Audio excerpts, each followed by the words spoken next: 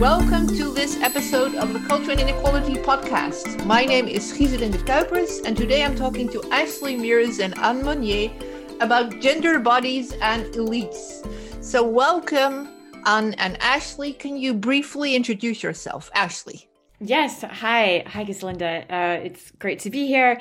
I'm a sociologist at Boston University. I'm also in the Women, Gender, and Sexuality Studies program. I'm an economic sociologist, a cultural sociologist, and pretty much everything I do has some kind of lens on gender as well. Yes, thank you, Gieselinde, for the invitation. I'm really happy to be here. I'm Anne Monnier. I'm a research associate at ESSEC Business School in France, and I specialize on elite transnational philanthropy. Yes, thank you. Welcome to both of you. I'm very happy to have you here. So today we're talking about gender, bodies, and elites. So we talk with two sociologists who've done extensive ethnographic research on elites, respectively the global VIP party circuit and the philanthropic scene of the so-called American Friends of French Cultural Institutions. Both have highlighted the importance of gender in their work, and with gender, so it seems, in comes the body. So today we ask, what can a gender lens contribute to our understanding of the workings of contemporary inequalities, and particularly to our understanding of today's elites?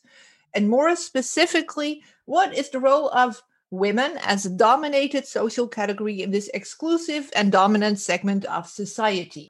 So in these podcasts, we've had a lot of studies of inequality, but mostly it's either interview-based or it's survey-based. So the question I have for you, because you're both so clearly also ethnographers. So what does ethnography bring to the study of culture and inequality that other methods do worse or can't do? So Ashley. So, the standard answer to this question, Gieselinde, is always like it's depth, not breadth. And so, surveys or even like a carefully designed comparative or larger scale interview-based study can capture patterns, right? But what ethnography really does is kind of parses down to reveal the sort of felt logics through which people operate in their world. And I emphasize felt because that's one of the things that I especially attune to in my work is the kind of taken for granted assumptions about how the world works, the felt sense that something is appropriate or not appropriate, which is actually really central to how legitimacy works, right? Like a cultural system of domination works because people feel that it works correctly, and that's how they go about reproducing and perpetuating it. Yes, I think ethnography brings a lot to understand the subtle mechanisms of how domination works. And also maybe I can cite Seamus Khan, who says that elites have really articulate discourses and that ethnography makes it possible to develop more subtle and more deconstructive aspects of how elites work. Yeah, I would also like to add to that. So what ethnography really does differently from interviews and surveys is that it comes with a very different way of writing and thus also a very different way of reading. And I think because this podcast is made mostly for students, I think many teachers like myself have found that giving people ethnographic material really makes for a sort of a much better way of engaging with students. So it's really a shame there is so little of this sort of ethnographic work. So that's also really why I'm happy to have you here. So what we discussed today, one large and one very small recent article by Anne, and another article by Ashley that we discussed once before, and a small article that summarizes her recent book. And then also a short article, another article by Luna Glucksberg on women and elites. And I want to note that the article by Ashley actually comes up for the second time, which is interesting. So we already discussed it in the podcast with Chauvin and Cousin. So it's really interesting to look at it again, but now with the gender angle and of course with the author herself discussing it. So Anne, could you briefly introduce your own texts? Yes, of course. So the first text was an article I published in the Socioeconomic Review in 2018, and it focuses on the role of social capital in elite philanthropy. And I show how social capital can be characterized not only by its quality, quantity, and strength, but also by the spectrum, which is the ability to connect with people from different worlds, like omnivorism applied to social capital. And the second text is a text I published in The Conversation about women's philanthropy, where I show that women are completely invisible, yet very important in the philanthropic scene. And they work in the shadows, and they could be a great opportunity for the philanthropic sector. Thank you. So, Ashley, can you say something about your text and also Glucksberg's?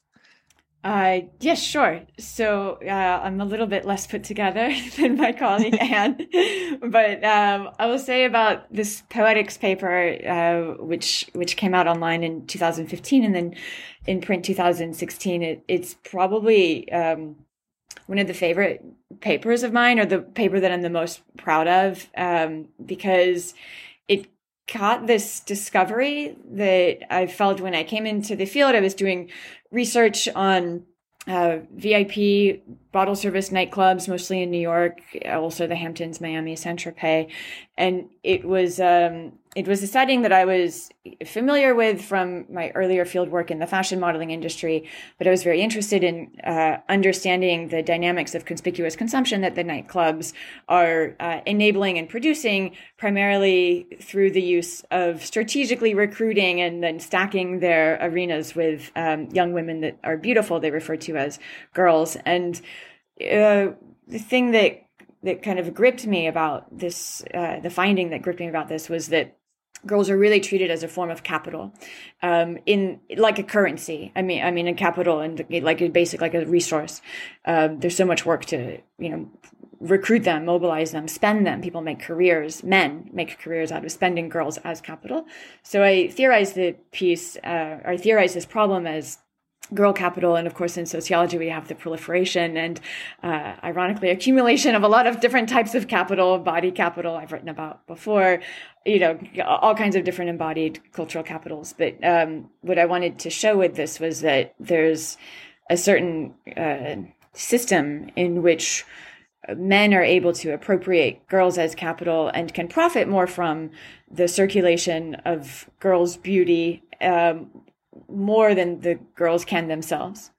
And so that system of inequality is what I really wanted to get at. And maybe also something on the Glucksberg?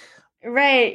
Yeah. So Anne and I had recommended that Luna Glucksberg, first because there's not a lot of people that are doing studies of elite and gender, which is odd, right? Because the elite are like a prime case to theorize masculine domination. Like it's all men. But also it's a great space to theorize white supremacy. Like it's a lot of white men.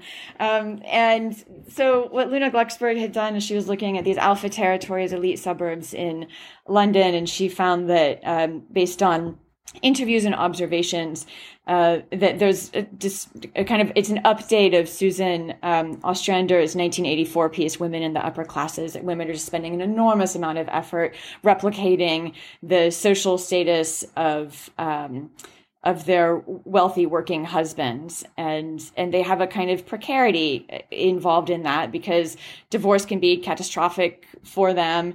And they're in a sense willing to accept gender domination in exchange for class privilege. They're kind of making that bargain and accepting this dominated position as devoted wives and taking care of children. Before we move on to the substantive discussions, I always ask you, so looking at the readings together, including the recommended readings, so what surprised you most in the readings? So Anne, what struck you most? So I think what is interesting is I love when Luna Glucksberg tells about how women contribute not only to their own domination, but also to reproduce inequalities. So I think this is something important because they're in charge of the children's activities, of their education, and so they participate into the reproduction of capitals,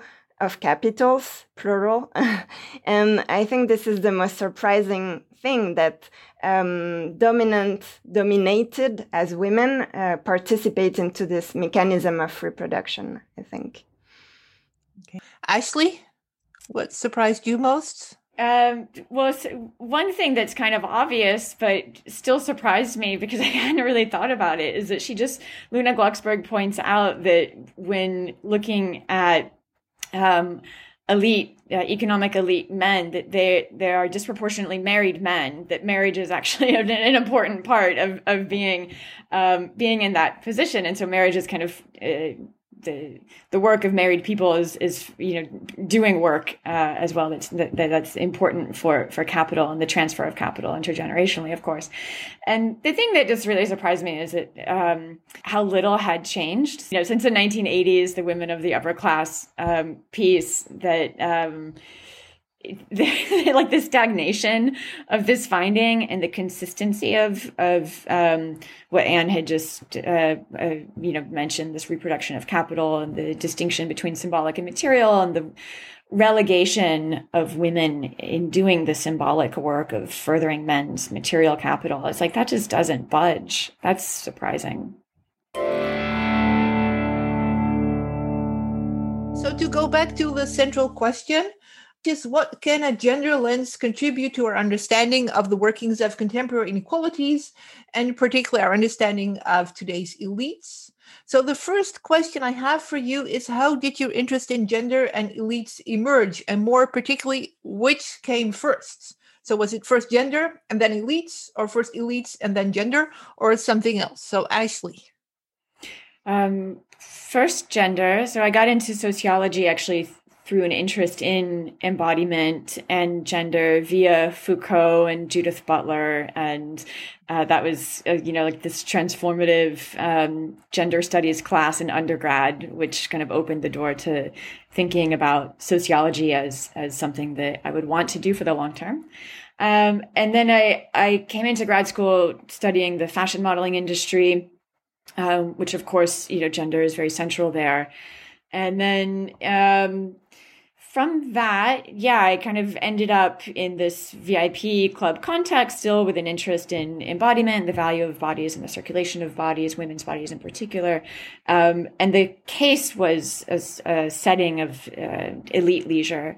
And it was in a kind of important moment to study elites because of course, as we know, the wealth distribution is skewed so much. And when I started researching the VIP party scene, it was around 2010. And so that's in the recovery of the financial crisis. But it was a very uneven recovery, as we know, that people who were already in a privileged position in the class hierarchy recovered much more quickly. And 2010 was a time of like global financial austerity for a lot of people. And it was also a time in which bankers were throwing $1 million birthday parties. And I was reading about it in newspapers, like, how could somebody spend that much money on champagne?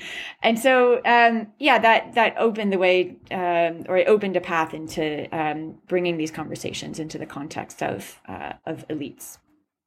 For you, women first, elites second, or maybe even much later. So Anne, how did this happen for you? For me, it's the contrary. So it was first elites. I was working on culture, arts and culture, and I was interested in elite practices, elite cultural practices, and I was focusing on opera. So I did an internship at the Paris Opera. And then I was asked to go to the philanthropy section of the opera, and that's why I began working on philanthropy. And so I was really focused on elites. My advisor was specializing on elites, and I went to Columbia University to work with Seamus Kahn on elites. So I was really specializing in this. And I did my whole field work without thinking about gender. And I was just seeing that there were a lot of women in philanthropy, but I didn't really think and question the gender aspect until I had to write. And then I saw that there were many, many women, and it was interesting. And then at my defense, they asked me something about gender. So I really began to think more closely. And then I had this conversation with Ashley. And that's how I thought it was a good idea to publish something on gender, but I haven't published much until the conversation article. So it's really new for me, and I'm not a gender specialist. Oh, so in your conversation article, you write about gender as invisible, right? Yes. So, but actually what you're saying was also invisible to you. Exactly. And also because I don't know if it's the case in the US, in France, there are gender specialists, gender sociologists. And sometimes other people who work on other, for example, on class or on race, they don't always integrate the gender. So I think, and we're going to talk about this later, about intersectionality, but I think it's very important. Yeah. So, but looking back, before we move to the theoretical, so looking back, how did it happen for you that you were sort of, working on this and not paying attention to gender? So looking back, are you surprised by that? How do you explain it didn't caught your attention until so late? I think because I was not educated to do this, to ask the gender aspect, to question it. And also because it was just normal for me to see so many women in the philanthropic scene. I was used to that. Mm-hmm. But I remember when I was reading McCarthy work on women's philanthropy. She has worked a lot on this topic, showing that philanthropy is a way for women to go on the public sphere when they couldn't do so, and they couldn't really be on the political arena. So when I began reading, I was like, oh, why didn't I think of this? And I think no one told me you should think about gender when I was doing my dissertation. It was really at the end. So this says something, I think, also. Yeah. So it also says something about the sociology, right? You're saying it tells us something mostly about sociology, but then also maybe about the way we look at the world. Yes, exactly. And so I think for granted, scholarship on elites, there are not so many on women. So I think I was reading all the literature on elites, and I think I read maybe 2 or 3 articles on women, but it was mostly on men. So this is something also about sociology.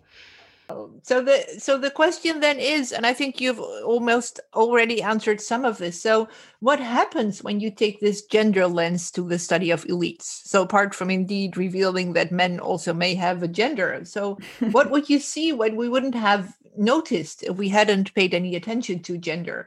But if we see, and I think that's what Anja did, if we see gender but don't really question or really see it. So what do we get from this angle? So Ashley? Yeah, so you get to see intersecting inequalities even among the upper class, this unequal power dynamic between women and men, which shows us, just one insight that the elite are not uniform, right? That there's variability and there's different positions and struggles among them. That point has been made before. Of course, if you think about the elites generally in terms of their, transnational nature, the old money versus new money, or sources of income. Yeah, of course.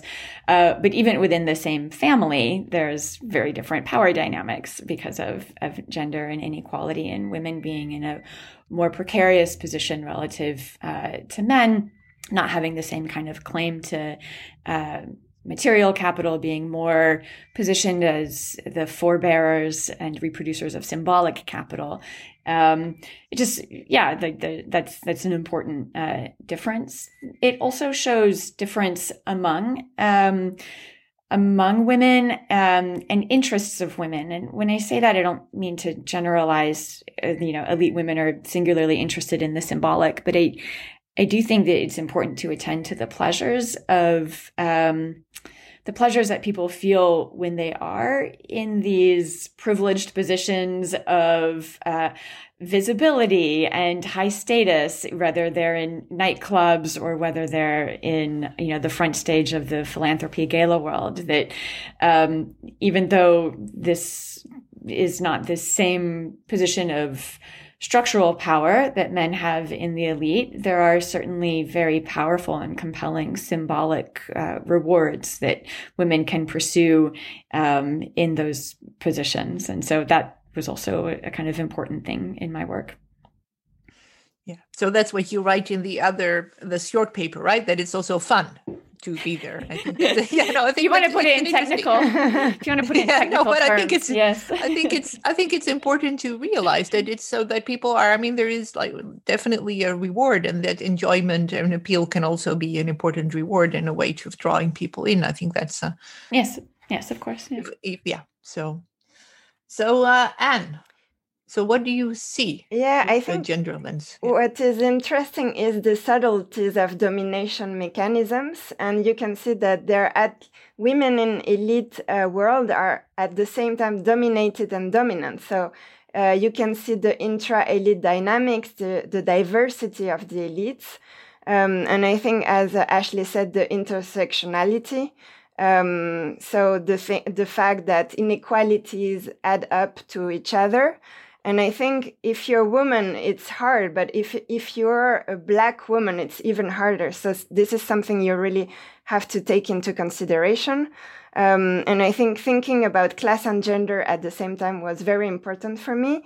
And maybe asking also the hierarchy of aspects. Is class more important than gender? And I think for these women, it is the case because they accept to be dominated to keep their their status in terms of class. So this is something I think very interesting to see. Yeah, I think so. So intersectionality is something that usually tends to be sort of very abstract and vague. But I think looking at, in particularly both your studies, I think it really helps to see how two different dimensions of inequality really work in very different directions. So in terms of class, they're on top of the hierarchy, but then within this, they're part of this sort of dominated segment. And I think that creates very interesting tensions that are, you can see also that in the end, they can't really be solved completely. So the women in both your studies, they seem to sort of indeed prioritize the class or the status or the elite aspect above the gender thing, even though gender, of course, brings really very specific, perks, values, rewards. Mm-hmm. So it's not just pure domination in the sort of, it's a very specific form of being dominated, right? Mm-hmm. Yes, and we can also think about what happened in France when there was the Me Too movement, because we had women like Catherine Deneuve, who is a French actress, very well known.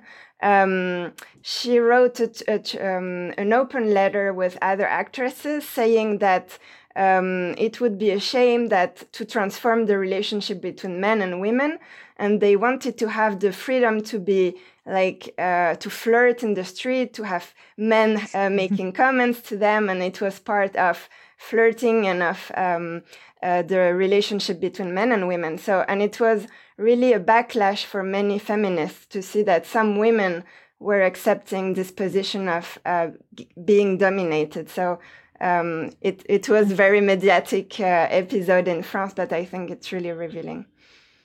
Mm-hmm.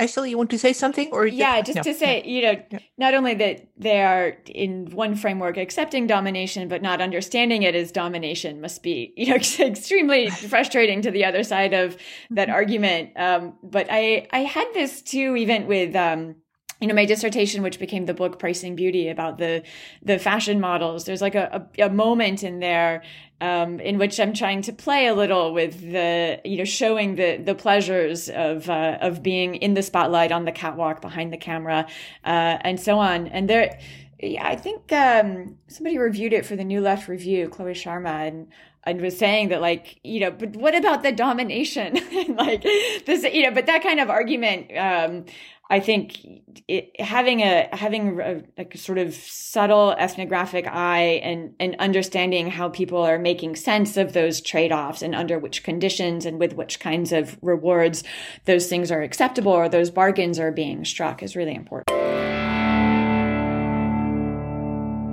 So the third question that I have for you has to do with elites.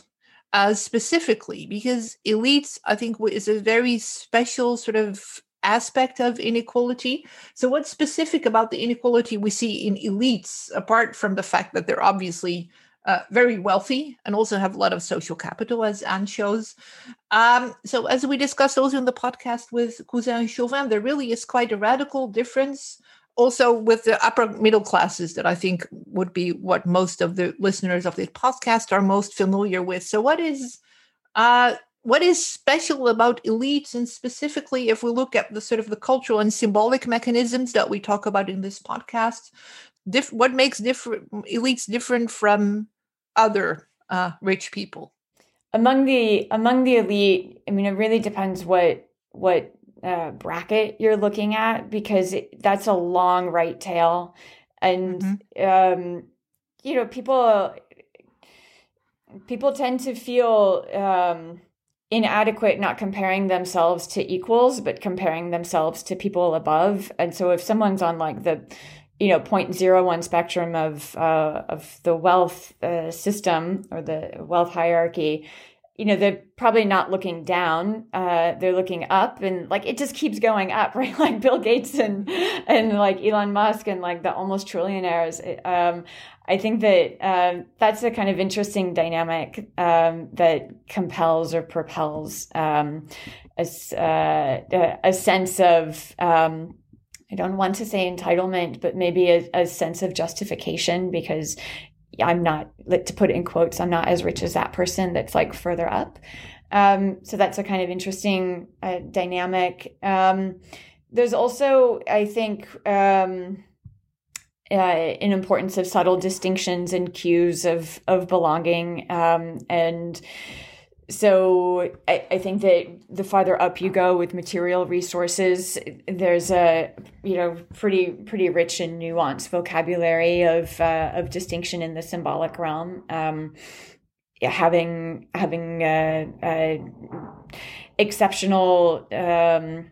exceptional outcomes, exceptional accomplishments, exceptional children, as well as possessions, right? I think that probably proliferates in really interesting ways.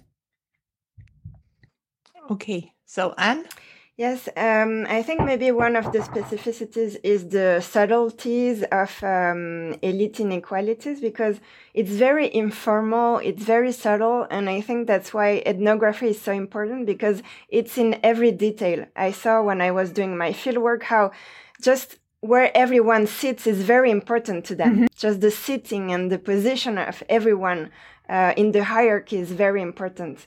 So the subtlety of it, and you really have to focus and to know about elites to see them when you're doing fieldwork. And the other thing maybe is also the power relations it creates. So it's a very competitive world where everyone is trying to be better than the other. So also understanding the very small hierarchies that are developing between people and the competition it creates. So is there any point of contact between your two elites?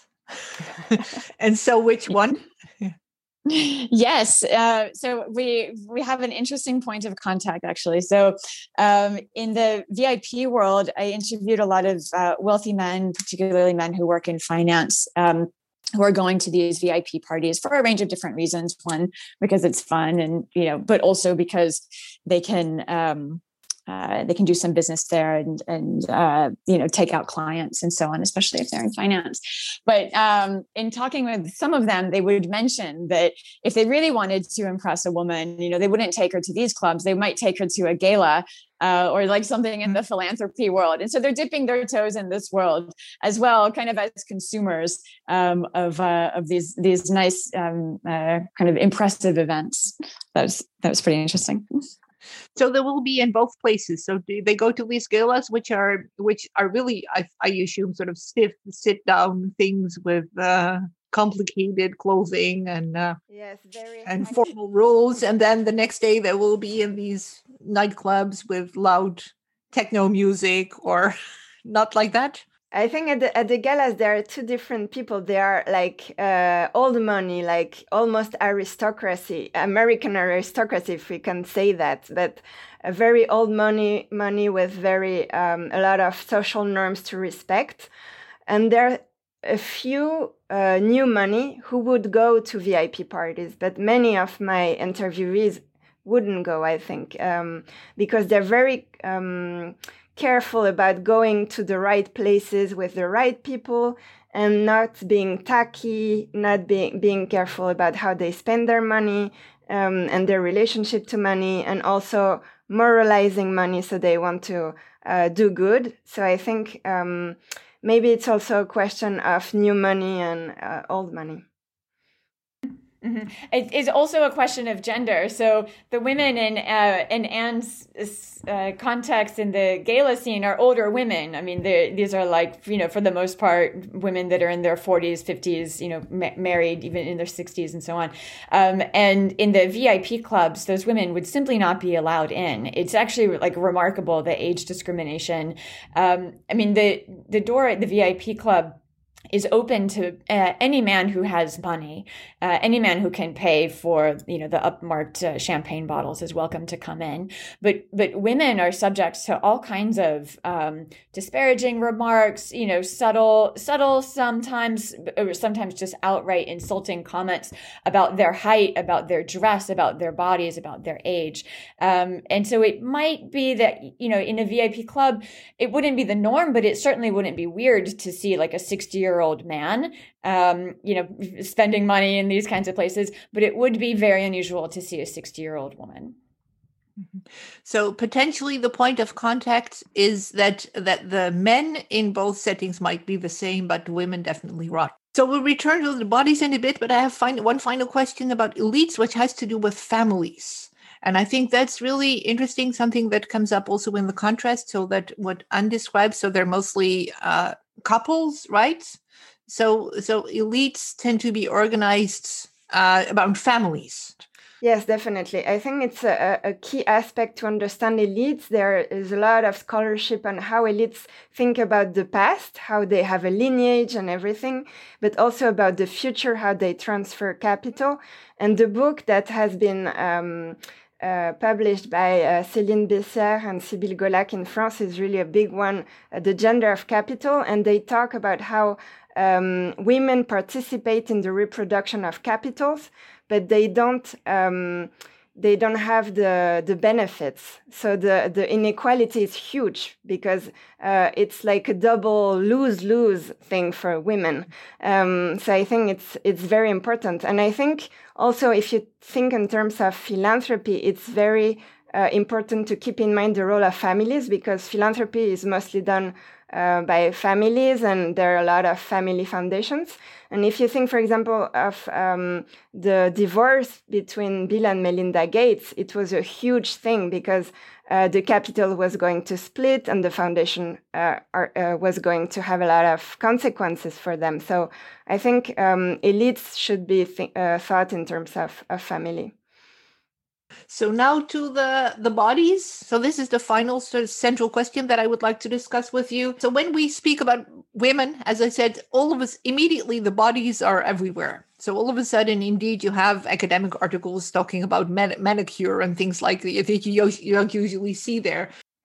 So why is this? So what happens with the gender and the body? I've been attuned to the role of the body and status and social interaction from my perspective as a woman with a body, like literally since I was 13 years old. I've been deflecting unwanted attention around how I look. And so I bring that perspective with me, of course, when I study any kind of realm. But it's not to say that it's always going to be the most important thing, and it's not a finding that I focus on in all of my work. But it was just so clearly prevalent here. Of course, it's a nightclub, so you would not expect it to not matter. In the same way that the interesting thing was the attention to women's bodies, in particular, the disproportionate attention to women's bodies across both of our settings, right? Like a VIP nightclub with a bunch of models in it. Okay, there's going to be some of that analysis. But in the philanthropy gala, when Anne and I started talking, we were like, wow, this is a really, really interesting commonality. Yeah. So Anne, what about the bodies in the philanthropy galas? Because indeed, that's a little more unexpected. Yes. So this is something I wouldn't have thought about if I hadn't talked to Ashley. So really good to have exchange about our studies and fieldwork. I think what is interesting is that they have internalized the patriarchal structure. So they're really, I mean, the women, the representation of women in our heads, in our minds, was the reproductive aspect of women. So it's a reification of women. And that's why we talk so much about women's body, I think. And the role of the sociologist is also to deconstruct the imaginaries, the representations, and to look at what's happening concretely in the fieldwork. And what I saw is a lot of norms, unspoken rules of how women have to behave and how do they have to look like, and also how they get comments from men and from other women. Which was very interesting, and also my role as a woman, but also as a body.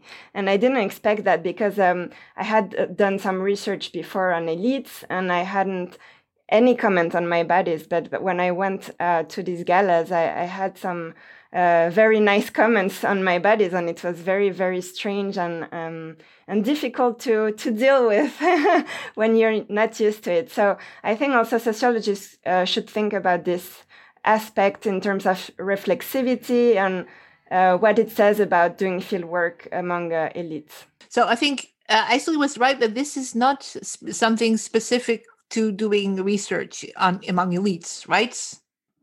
On elites, it's a little bit different because I think we're used to dealing with our relationship to our body in the usual settings. But for me, being among more powerful people had, I think, an impact on how I behaved and how I reacted, and the control maybe they were trying to have on the way I looked. Which was not the case if I were doing research just on people like me. Okay, so can you say, so what do you mean by control? Can you? So the way they were talking to me and making comments made me think and know what they were expecting of my body.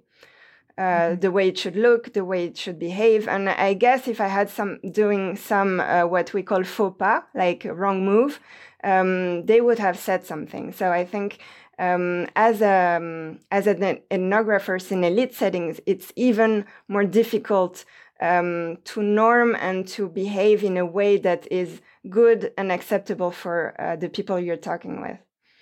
Okay, so then I get it. So, and this, of course, would be different in elite settings because you're faced with people that would be very comfortable with telling you you're doing things wrong. Yes. Right? Yes. So the forms of discipline and control are much stronger there because people would not be sort of evasive about it. Yeah. So do we have an example of this? Concrete. So what happened? No, but I remember that one of my colleagues was sometimes doing, I don't know, talking loudly, for example. And they were telling her, don't do that. Like, you shouldn't be doing that. So really being careful about how you behave. For example, they told her she wasn't smiling enough. She shouldn't talk so loudly. So things like that. And I think it's very specific to elite settings and the way you behave and the way your body is and moves. And so this is something very specific to elite settings. Yeah. So it touches also upon something else, which is that if you do research among elites, that as a researcher, you are definitely not the person who is in charge or you don't have as much status as the people. I think that's very different from, I think, the vast majority of studies that you will do with any sort of method, whereas researcher, you have a certain amount of status that is likely to put you at least on level or maybe even higher than most of the people that you talk to. And I think Yes, exactly. Your settings, probably not. Yeah. Yes. And I think it's also because they really, in terms of status, I had a diploma, I was doing a PhD, I was at Columbia University. So they really were okay with that, and admirative. But the thing is that I think the elite behavior is more than just a diploma and a great brain. It's also about the body and the way you talk and the way you move and the way you dress. Because I think as academics, we are more like dominated also as women. And so we're used to use our brains and to be able to articulate discourses, but we're not used to behave the way elites and these specific elites who are very high-end behave. So it was a lot of learning for me to behave in this particular setting. Yes. Wow. So, yeah. So actually, you want to add something? Well, I have a good example of being in this position much more explicitly because in the VIP clubs I took on the role of girl, which obviously is putting oneself in the position of dominated, from professor to girl. And there was a moment in my fieldwork when I was in Miami with promoters, and they were talking about going with these clients who were some, big business owners back to New York early on a private plane, but there was not enough seats for everybody. And so I needed to really look good when I went out that night so that I could secure a seat on the private plane to get back so I don't get left behind in Miami. And the promoter had a very explicit way of letting me know that I wasn't doing it right, because he was like, you need to wear the other high heels. Like I was wearing these wedge heels, which, that's like cheating. And so I needed to wear the real high heel. Anyway, nobody got on the plane. Nobody got taken on the plane. Everybody got left behind. It was just the clients. Not anybody. So let's get back to the general question. So about the contribution of a gender lens to our understanding of the workings of contemporary inequalities. And I think you gave a number of great bits of analysis and also examples to understand how gender really can help you see things that you don't really do. So the question I have before we move to the ending is, so on the basis of your studies, and you're also now going to work together to analyze this further, so where do we go from here? So what sort of new things have we discovered? What sort of unrelated issues do we have that we can study in the field of gender bodies and elites? One of the cool things that we're doing as we put our two case studies together is we're thinking through Norbert Elias on etiquette, using his work on the civilizing process and the court society, and the importance of etiquette, these small interactional mechanisms that people use to signal and make a social hierarchy and status hierarchies. And we're kind of bringing gender into that conversation. So, Anne, what about the where do we go from here question? Yes, maybe remind everyone that researchers have bodies, and this should be taken into consideration, because we always tend to think we are only brains. So this is something important. Maybe basing on my own experience, I think it's important to talk about gender not only by gender sociologists, but all sociologists should take this question and integrate it transversally, because gender is everywhere. So always think about gender when you're doing research, even if it's on something completely different. And then the last aspect would be the importance of doing ethnography on women, and critical ethnography, because I think that it's very subtle, and they have very constructed discourses, and we really have to look at their practices and how they do symbolic things to make this domination, and how they relate to each other concretely and individually. So I think ethnography is really key to understand the cultural and symbolic aspects. Final question I always ask is, after this conversation, what is the thing that what will stay with you? So what can't you let go this week after this conversation? Ashley, first. So yeah, it makes me think about this paper by Randall Collins in the 90s, in which he's describing women's class cultures, and he says that women are to symbolic status as men are to class, because men control the material capital, and women do the front end work of showing status and reproducing status systems. And now I'm thinking, like, is ethnography or do ethnographers do the symbolic work for sociology? Yes, but I think not without having serious claim to the material gravitas of also moving the needle on social theory. So yeah. So so what will stay with you? I think what will stay with me is the fact that women, elite women, we should say, contribute to this, to their own domination, but also to inequalities. And I think one question that comes up now is if they contribute to the reproduction of inequalities, how can women be the solution? Maybe they can help build something different in terms of power relations. And I think elite women, as being in the middle between domination and dominated, they can be part of the solution and helping reverse the inequality. So this is a question I ask. I don't know the answer, but this might be interesting. It's a hopeful thought, indeed. So what I can't let go, I think, is really why gender is such a distinct form of inequality. So that's a rather abstract question, but I think it comes up time and again when you talk about gender.